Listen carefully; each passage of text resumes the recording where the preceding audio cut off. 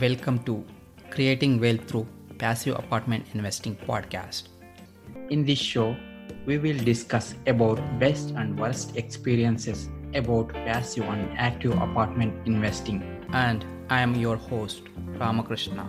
Let's begin the show. Today's our guest is Pancham Gupta. Welcome, Pancham. Thank you, Rama, for having me. Thank you. A little bit about Pancham. Pancham is the host of Gold Collar Investor Podcast, full-time real estate syndicator and principal of Mesos Capital. Pancham has a master's in information technology, information networking and computer science from Carnegie Mellon University. Pancham manages and controls over 40 million plus in real estate. Pancham is great at finding value propositions and has successfully built a portfolio which is cash flowing in double digits. He is a co-founder of Multifamily Mastermind NYC Group. With that, would you like to add anything, Pancham? No, that's great. Thank you for having me, Rama, and really honored to be on your show. Cool. Thank you. And congrats for writing and publishing Success Habits book. Would you like to share more about that book, Pancham? Sure. I got this opportunity to be part of this book, which is called Success Habits of Super Achievers. It came online just a few weeks ago. On September 22nd, we launched it, and it became the number one bestsellers in many, actually international bestsellers in many different categories. And, the book is about just different from many different parts of this book, like, names like Darren Hardy, Les Brown, Brian Tracy, Mark Victor Hansen, Phil Collin, who is the lead guitarist of Def Leppard band. And so there are people from all walks of life. They talk about their habits, their mindset, and their things that have really helped them to achieve a lot in their life. And I was very grateful to be offered to get this opportunity to be part of this book. And if you want to buy it, you can buy it right off the Amazon or anywhere. And all the proceeds from the sale of the book is actually going to a charity in India, really great charity, and it's called angel.me. That's the name of the website. So yeah, that's the book. And we've been getting really good positive feedback. So highly, if anyone listening wants to get that book, they can get even $500 worth of bonuses by sending an email to gifts@successhabitsbook.com. Cool. And thanks for sharing that, Pancham. So what is financial freedom means to you and how one can plan to achieve that?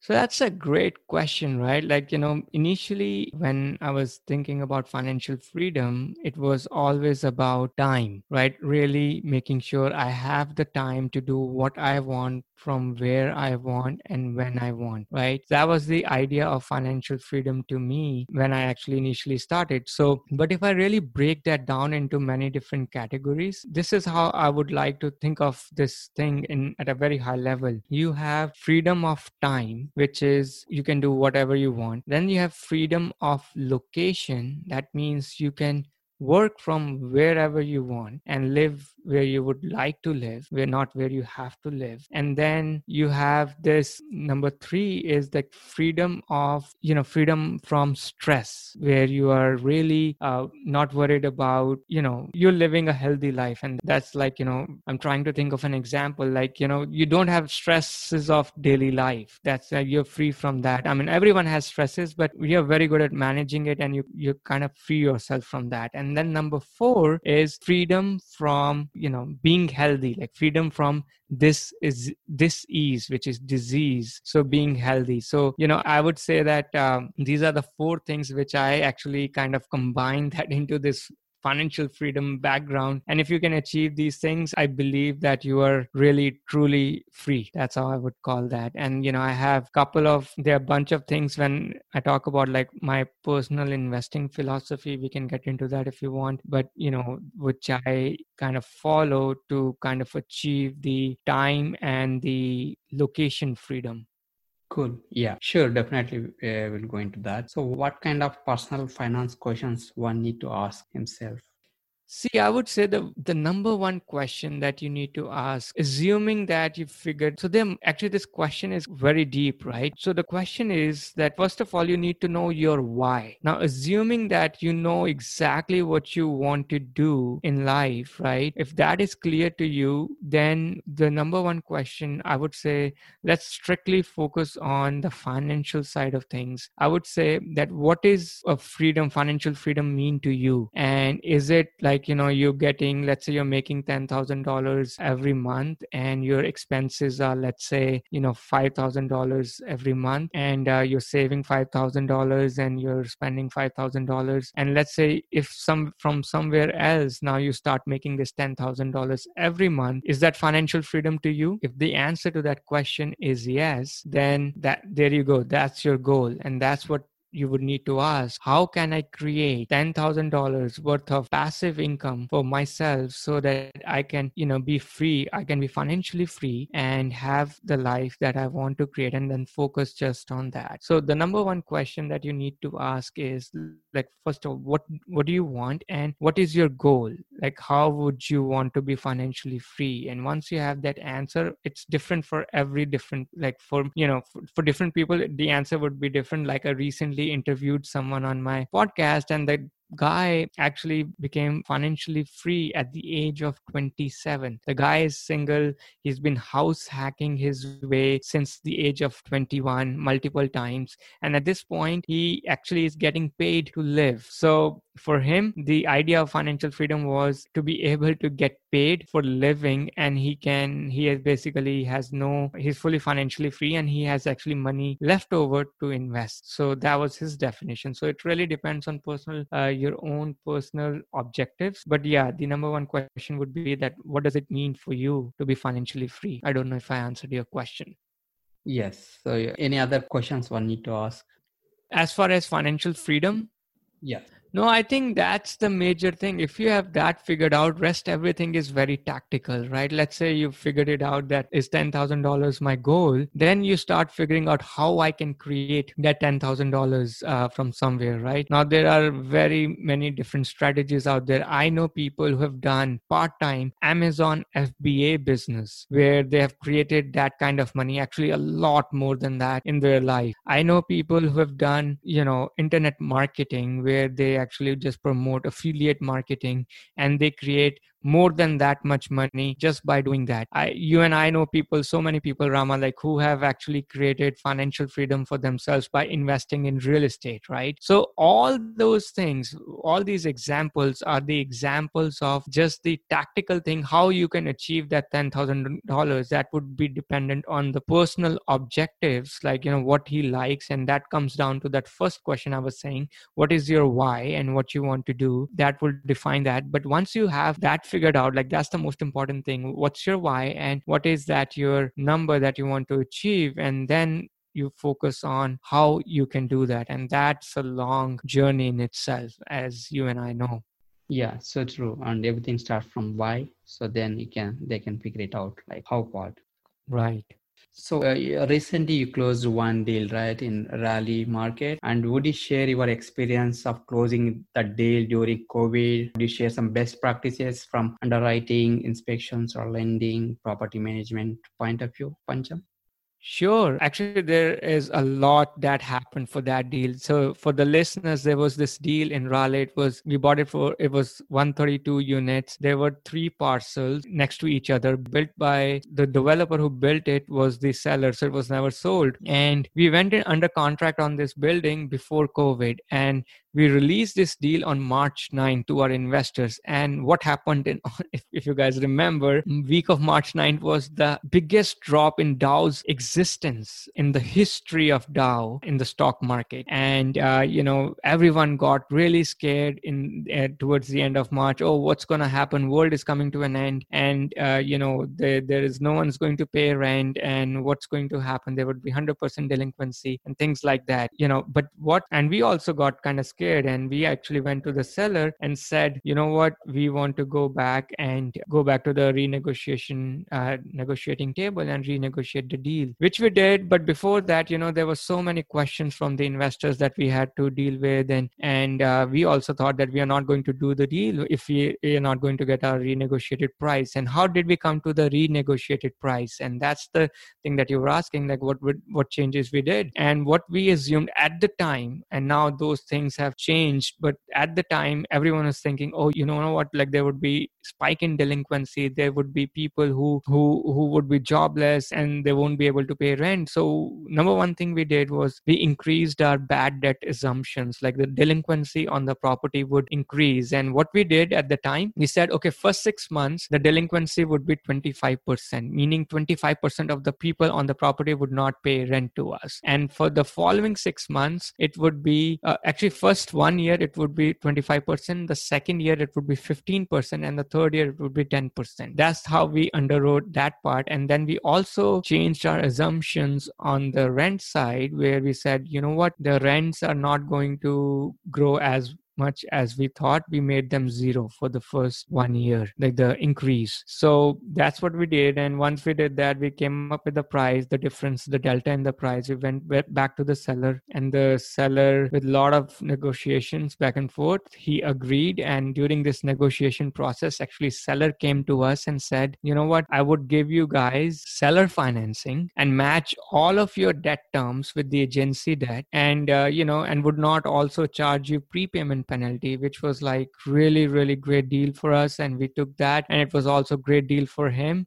because number one, he got the surety that the lenders would not create any problem towards the end, because there was a lot of uncertainty around the time. And second, he did not have place to put his money, so he gave us the loan. So yeah, that's what we did, and we closed the deal. And since then, which we closed in July, this deal has performed exactly what we had thought pre-COVID. And we were able to bump the rents by $100 without even putting a single penny in the unit. And because they were really under market, it was owned by the original developer. And so we were really happy with our purchase overall.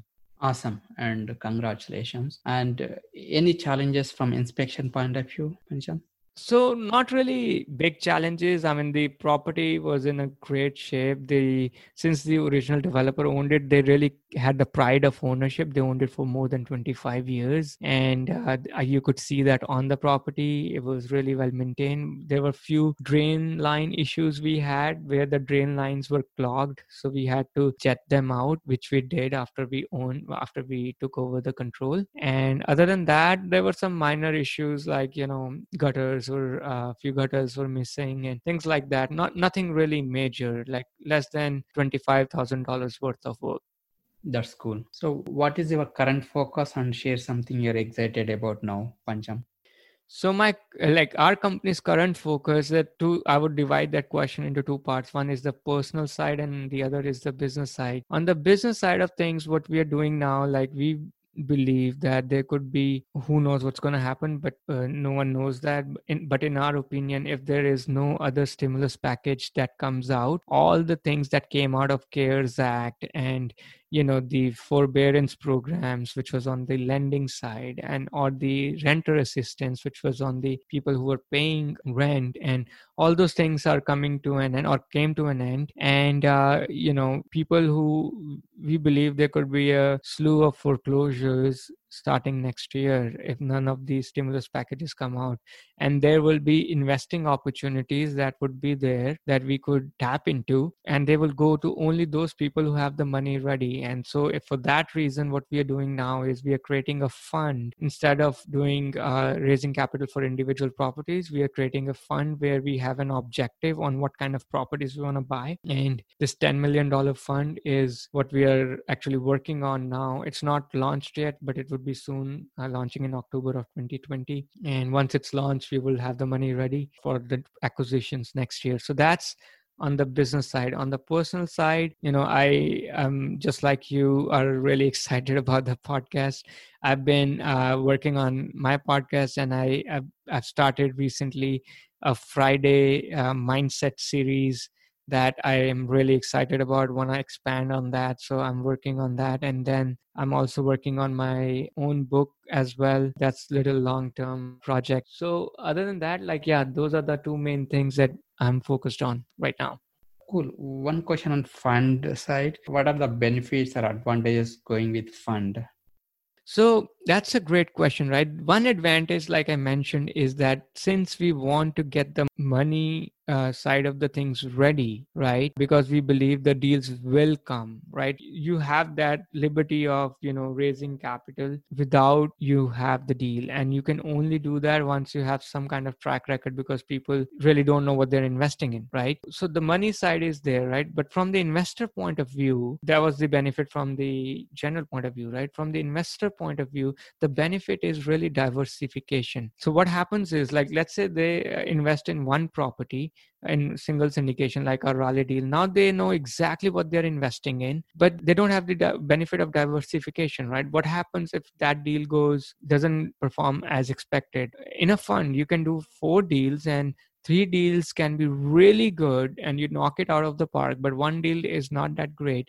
They get this benefit of diversification, number one. So number two is this. Actually, before I go to number two, I want to expand on this. Number one, diversification cannot be just on, different assets. The geographies can be different. One deal can be in Raleigh, the other can be in Florida, right? The strategy around the asset classes could be different as well. Even the asset classes themselves could be different, but in our case, it would be the same thing. And then the timing, you can get diversification on timing as well, because like I mentioned, the deals might come next year. So you can really time when you are investing your funds. Now, there are cons of investing in a fund too. The cons are people who are investing, they don't really know what they are investing in. They are really banking on the asset managers, the fund managers' capability of finding a good deal, right? You have to, as a fund manager, you have to worry about when the investors are coming in and when the investors are going out, depending on how the fund is set up. And it can be, for investors, it can be difficult to review the numbers because every deal would be different. And when you combine them together, it's difficult to review the numbers for the investors. It can get a little more complicated, right? So it's really, there's no right or wrong here. In a single deal, it's a closed-ended fund. It's like, you start a fund and you close it when the property closes. It has a clear start date, it has a clear end date, and you know exactly what you're investing in. So those are the benefits of a single asset fund. But for a multi-asset fund, you're really banking on the track record of the general partner. You have diversification benefits, you know exactly the objectives, and you also kind of benefit on the timing side. Sure. Yeah, that's correct. So would you like to share anything else, Panja? On the fund side? Anything. No, I can talk about a little bit on my personal investing philosophy on like how I would like to invest and how I kind of think about investing in different asset classes. So I really divide investing into 4 separate categories. Category number 1, 4 separate, like my entire portfolio is divided into these 4 categories. Category 1 is stock market. There, I have my 401k from my previous employer. That 401k is invested in stock market. I know a lot of people are against stock market. Again, I like that as a diversification play. Have some part of the portfolio in the stocks, ETFs, and some kind of well-researched, funds. And then it's mainly tied towards the growth side of things. And then the second is the cash flowing assets. Now, those could be anything around, real estate or apartment buildings and self-storage, any different kinds of asset classes, which is creating cash flow for you and also giving you tax benefits, and also at the same time have the forced appreciation component to it. So that's the second. And then the number 3rd is this I learned from Kiyosaki and a lot of other people, investing in gold and silver. I also put some in Bitcoin, although I don't understand Bitcoin dynamics really well. I do believe in it, but it's, again, I really don't understand it that well. So, but gold and silver, I would say that, save your money in gold and silver and definitely keep some cash on the side. But that's what I think of gold and silver, where it's really the hedge against the inflation. And in case of a doom gloom scenario, which doesn't seem likely in any near future, you have that. And number 4 is whole life, heavily funded whole life insurance, max funded. And there I would like to I talk about this subject quite a bit. It's heavily misunderstood strategy. I discussed that on the podcast too, where I like to save a lot of capital, which I call the emergency fund. And I also use that money to invest in cash flowing assets as well. So these are the 4 things I kind of divide my own personal portfolio and for different things. Stock markets for growth, real estate is for cash flow, and then we have gold and silver for really saving not the paper dollars but hard asset and liquid asset. And number 4 is the high value whole life insurance. Cool, and thanks for sharing that. So how can listeners can connect with you, Pancham? Sure, I have multiple ways. They can find me on LinkedIn. My email is p@thegoldcollarinvestor.com. That's the name of my podcast. And if they want to know more about my 6 diversification, my 6 reasons to diversify outside of Wall Street, they can get a free report on thegoldcollarinvestor.com/download. It's a free report, and it also talks about how you can do it. Thanks, Pancham. Thanks for sharing personal finance side and your deal. No problem. Thank you, Rama, for having me. If you like the show, please subscribe, share, rate, and review. And if you want to connect with me, please send me a message, info@ushacapital.com. Thank you for listening.